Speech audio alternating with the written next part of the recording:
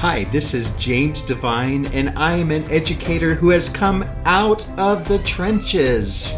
Listen in as my friend and colleague Dana Goodyear shares stories and tips from other educators who have come out of the trenches. Welcome to the Out of the Trenches podcast. This is Dana Goodyear. Thanks for listening. My next guest is Vicki Weber. Vicki is a musician and an elementary educator with a love for children's literature.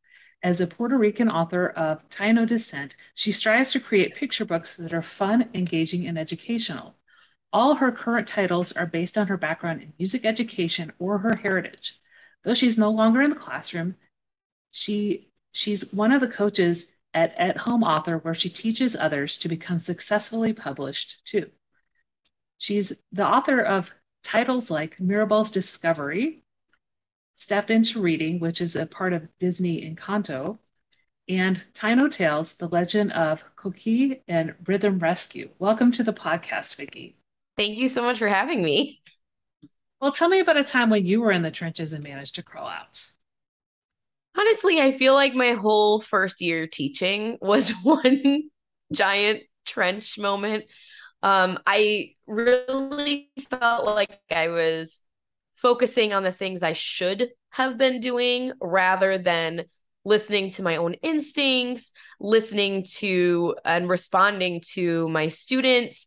I was so focused on doing a good job in the long run rather than focusing on the little moments and being consistent. I was constantly trying to try something new, and trying something new is a very good thing, but only when you have your foundational rules set, your foundational expectations. You've built rapport and relationships with your students. So it really took me a while to learn that I had to be confident in myself. I had to be confident in what my expectations were. And I had to be more careful about prioritizing, instead of just kind of flying off the handle anytime I saw something exciting or I felt something wasn't turning out the way that I wanted. Instead of throwing everything away, refining and revising rather than starting over with something completely new. So I think that's big picture what my trench moment was.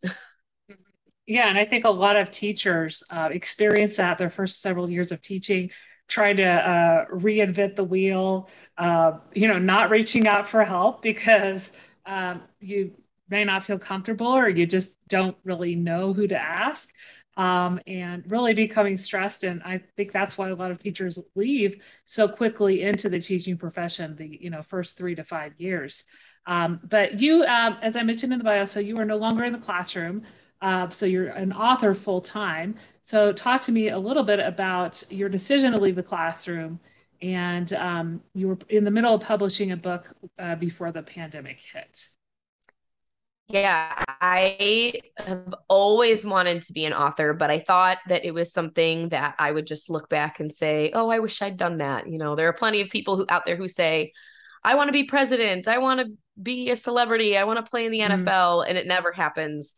And that's that. I thought that that's what being an author would be for me.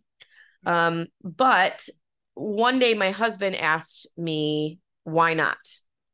Let's figure out how to make this happen. And that was the push that I needed to start learning. And what I realized is that getting published is a lot more realistic than most people think. Of course, it's, still work. It's still process for sure. But I thought you needed connections or a background in writing, or I thought you needed all of these things that you really don't.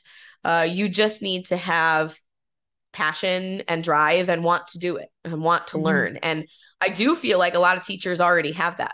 We're lifelong learners. That's who we are. So I worked on my first picture book, and it was published in January of 2020.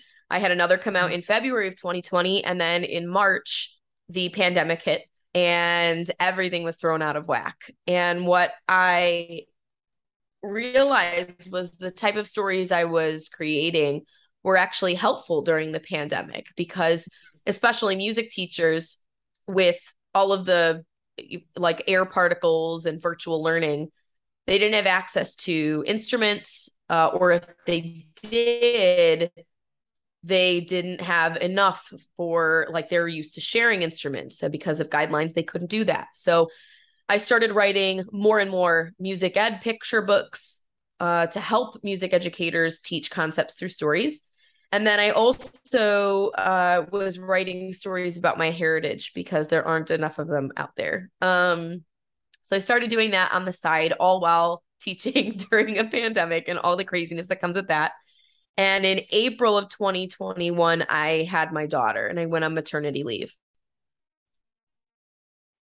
And I never went back to teaching. I knew what it was like to teach in a pandemic, and I was at a very supportive school. I loved my school. It was my dream school district. And even so, I was I was working 3 times the hours I should have been. I was constantly exhausted. And I knew that I couldn't be the mom I wanted to be for my daughter if I stayed. And that was just my personal decision, my personal situation. I was not making enough as an author to leave, but I took a leap of faith and took it full time. And within that first month, I made 3 times what I would have as a full time teacher, in that first month. And so that's when I realized that if I can do this, there's no reason other people can't. And now, in addition to my own books, I help other people publish theirs and do that successfully as well.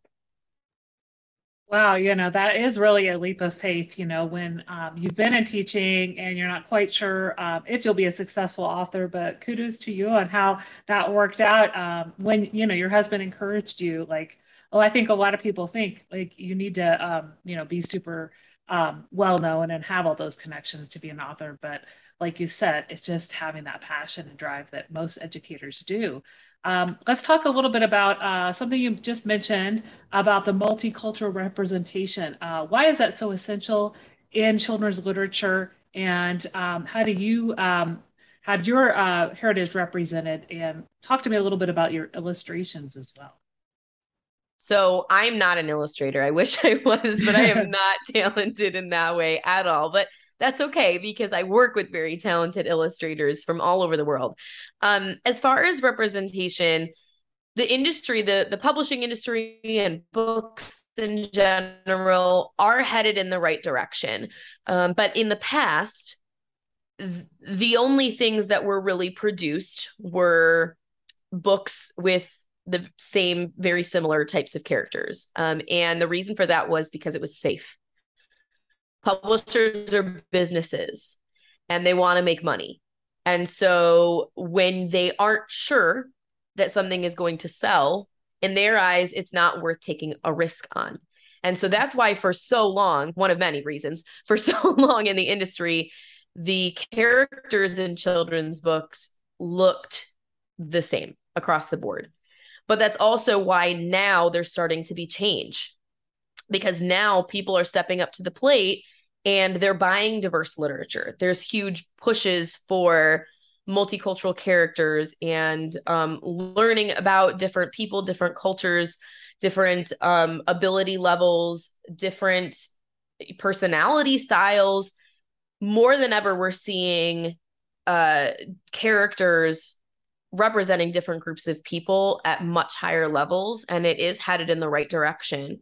It's so important, because when you're a child and you're reading a book, if you never see yourself as the hero or the principal or the teacher or the cool kid, internally you start to think that that's not a possibility for yourself. And it doesn't always matter that your mom and dad say you can be whatever you want to be when the rest of the world is subconsciously telling you otherwise. It's easy to internalize.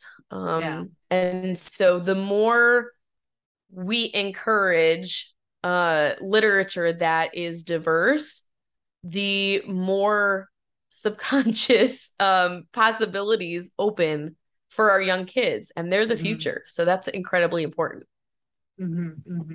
Yeah, and like you mentioned, I've been seeing that more in recent years. I mean, my kids are now 7, 12, and 14, and I think it's been like more so since my youngest was born, and and even just the past couple of years since the killing of George Floyd and Black Lives Matter and everything. But like you're saying, it's sad that they were just wanting to be safe, right? And now like yeah, we're having this huge explosion. Like it was about time to have cultures and just personality styles, gender identity, sexual orientation represented in children's literature. So you told me you don't illustrate your books, so what kind of illustrator do you use? And like you talked to me about musical books, you had to teach the illustrator a little bit about different instruments and things like that. So I have a lot of different illustrators because I do work with many different projects all at once, Mhm. and different books require different styles. So the Taino Tales series is an indigenous retelling of Taino folklore, who were the indigenous people in the Caribbean, wiped out by Christopher Columbus. So that style needs to be a little bit more indigenous feeling, a little bit more fairy tale esque, whereas some of my other books are more digital art based because that's what's popular. So different books have different styles. Lots of Christmas books are, traditional watercolor illustrations or traditional hand drawn. So there's tons of different styles, and I work with a lot of different authors. Masha Klot was the illustrator for Laszlo Learns Recorder, and she was lovely to work with. I believe she's in Russia still, but she did not know anything about music, and so I'm trying to have her illustrate a book about how to play the recorder. And she didn't know the first thing about that. So I had to send her videos and here's how you hold it, here's how you play it. She'd send me an Mhm. illustration and I'd be like, ooh, can you change this? Can you tweak this? Yeah. So it was kind of cool being a music teacher to my illustrators so that she could accurately portray the story. It was pretty fun. Uh-huh. Uh-huh. Yeah, and that's like you want to get the story right. You want to make sure it's accurate. And like when you're working with somebody who just does the art and might not have the same type of background as you, it's definitely it has to be a good working relationship, right? And a lot of communication before the draft is ready. Correct. It's a lot more collaborative than you'd think because you know, uh, the words are obviously important, but the pictures tell half the story. And so Yeah. they have to marry each other really well, and you have to tap into your illustrator's creativity. They're bringing your words to life. So if it's not matching your vision, you have to help guide them towards your vision, but also use that creative energy and outside perspective of theirs to your advantage. So, what inspired your stories, and is any thing in your books autobiographical? All of mine are fictional stories. So they're all retellings of some type of fiction, but every book of mine is educational in some way. My musical stories were just inspired by my students. I had a lot of students who didn't like to read, but they loved music. And so Okay. I thought there's no reason we can't have more musical books, to encourage you to read. But something like the Taino Tales series, there aren't books out there on the Taino, and they're responsible for a lot of things that we have and do today. Maracas, those are a Taino invention. The guiro, Taino. Hammocks, Mhm. Taino. Okay. Even barbecue, that's a Taino word. Uh-huh. So that was something that I thought more people should know about. And one way to make it fun is to retell their legends and make it come alive. The one book that I do have that's a little bit autobiographical is called Aurora's Orchid. And it was my first book. And it's based on the true story of my grandmother. She Okay. planted an orchid in Puerto Rico, and it didn't bloom until the day we buried her in Puerto Rico. So obviously, I couldn't have a story with just her planting a flower and dying, and that's pretty sad. So I added her children as characters. And so they plant the flower together, and we see the children grow and the flower not grow. And it's all about family, and the lasting impact that you can have on people, long after you're gone. So that's probably the closest thing I have to anything autobiographical, but it's still fiction based. Mhm. Yeah. And your books are also available in Spanish, correct? This podcast is a proud member of the Teach Better Podcast Network. Better today, better tomorrow, and the podcast to get you there. Explore more podcasts at www.teachbetterpodcastnetwork.com. Now let's get back to the episode. Not all of them, but most of them, yes. A lot of them, the Spanish translations are still in the works. So if you don't see one, you will soon. So, what is it like being a full-time author? And walk me through kind of a typical day. Oh, no 2 days look alike. There are days I wake up and decide I'm not working today. I don't feel like it. There are other days where I'll wake up, I will go on a walk with my husband. Um, I'll write a little bit, answer my emails, take a long lunch, and then, see how the day goes. It depends on, do I have a podcast interview? Do I have an author visit? But a lot of times I don't. So it's really go with the flow, which I like. I always thought I was a morning person. Turns out I'm not. I just felt obligated to be a morning person because school starts so early. So now I don't even start working until closer to like 9, 10 o'clock ish, depending on the day. So yeah, it's pretty relaxed. I have lots of time with my daughter. We go to the park as frequently as we can. And a lot of times when a story idea strikes me, I don't have to be at a computer. A lot of times I use voice notes on my phone or talk to text in a Google Doc on the app on my phone. And that works just as well. Yeah. Yeah, I've talked to another author who does that. You can really start authoring a book from anywhere. So I think people need to realize in this day and age, you don't really need in front of the computer. You maybe need to edit because it doesn't get all the words correct. But don't worry about where you're Darn at and what you have. Yeah.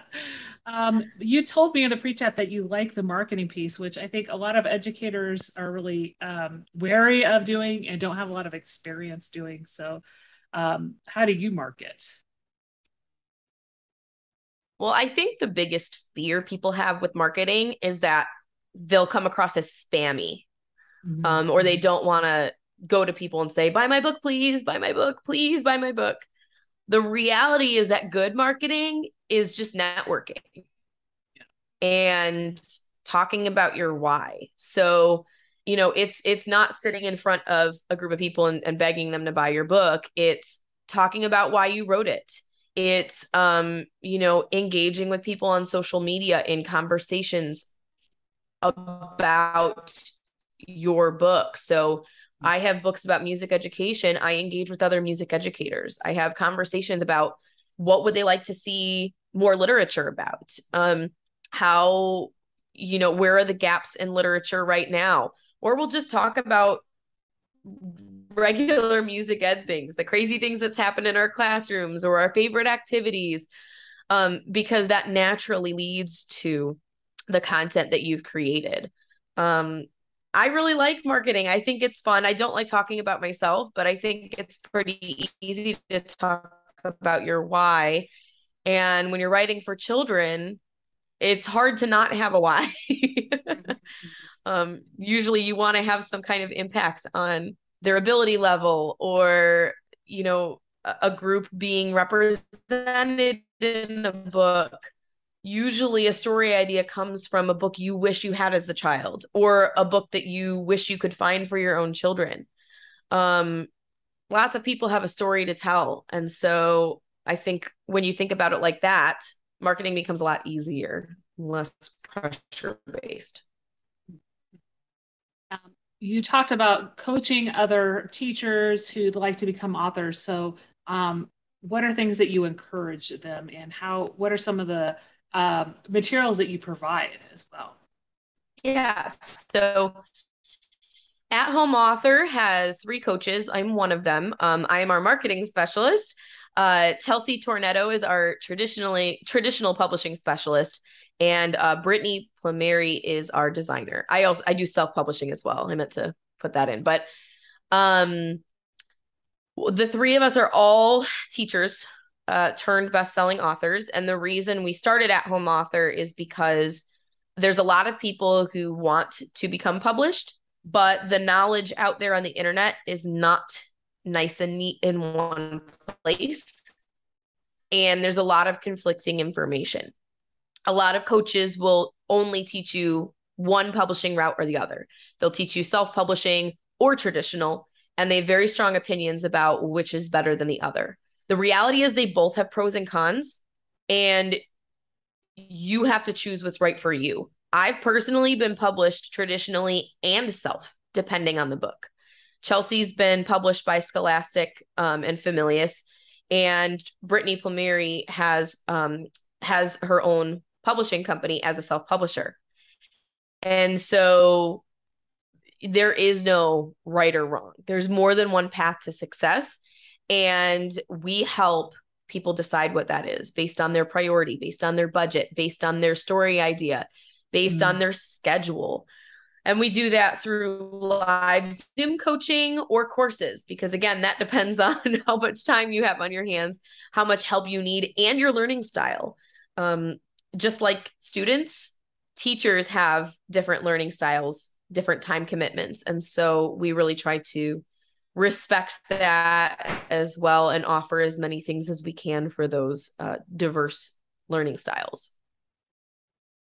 And, you mentioned that a lot of teachers, they might not want to leave the classroom. So is it possible for them to become best-selling authors while still having that full-time teacher job? I actually hit best-selling status while I was still teaching. So it's absolutely possible. It is realistic. Obviously, it is work to put in, but it's 100% possible. The only reason I left was because I felt it was right for me. It's not going to be right for everybody. So it was a successful side gig for a while. It wasn't enough. It wasn't making me enough to take me full time. But when I did leave for full time, I just scaled what I already have. So if there are teachers out there who just want to publish because they've always wanted to publish, that's realistic. If there are teachers who want to publish because they want side income, that's realistic too. It just comes down to how you want to publish and what your priorities are and having the drive to keep moving forward. Yeah, I think those are key things. We talked a lot about just how you have your culture represented in the books, working with illustrators, your first year teaching. Out of everything we talked about on the podcast, what's one thing you'd like listeners to remember? I definitely think just remembering that your dreams are possible. It's really easy to get yourself in a position where you doubt yourself, you doubt your ideas, you get stuck in a rut. And I think that if my husband hadn't said, "What if?" I don't know that I would be published today. That was the push I needed. So surround yourself with people who will push you to pursue the things that you want to pursue, and seek out the resources that will help you do it. Don't be the thing that limits yourself. Yeah. That's so great to remember. Don't be a thing that limits yourself.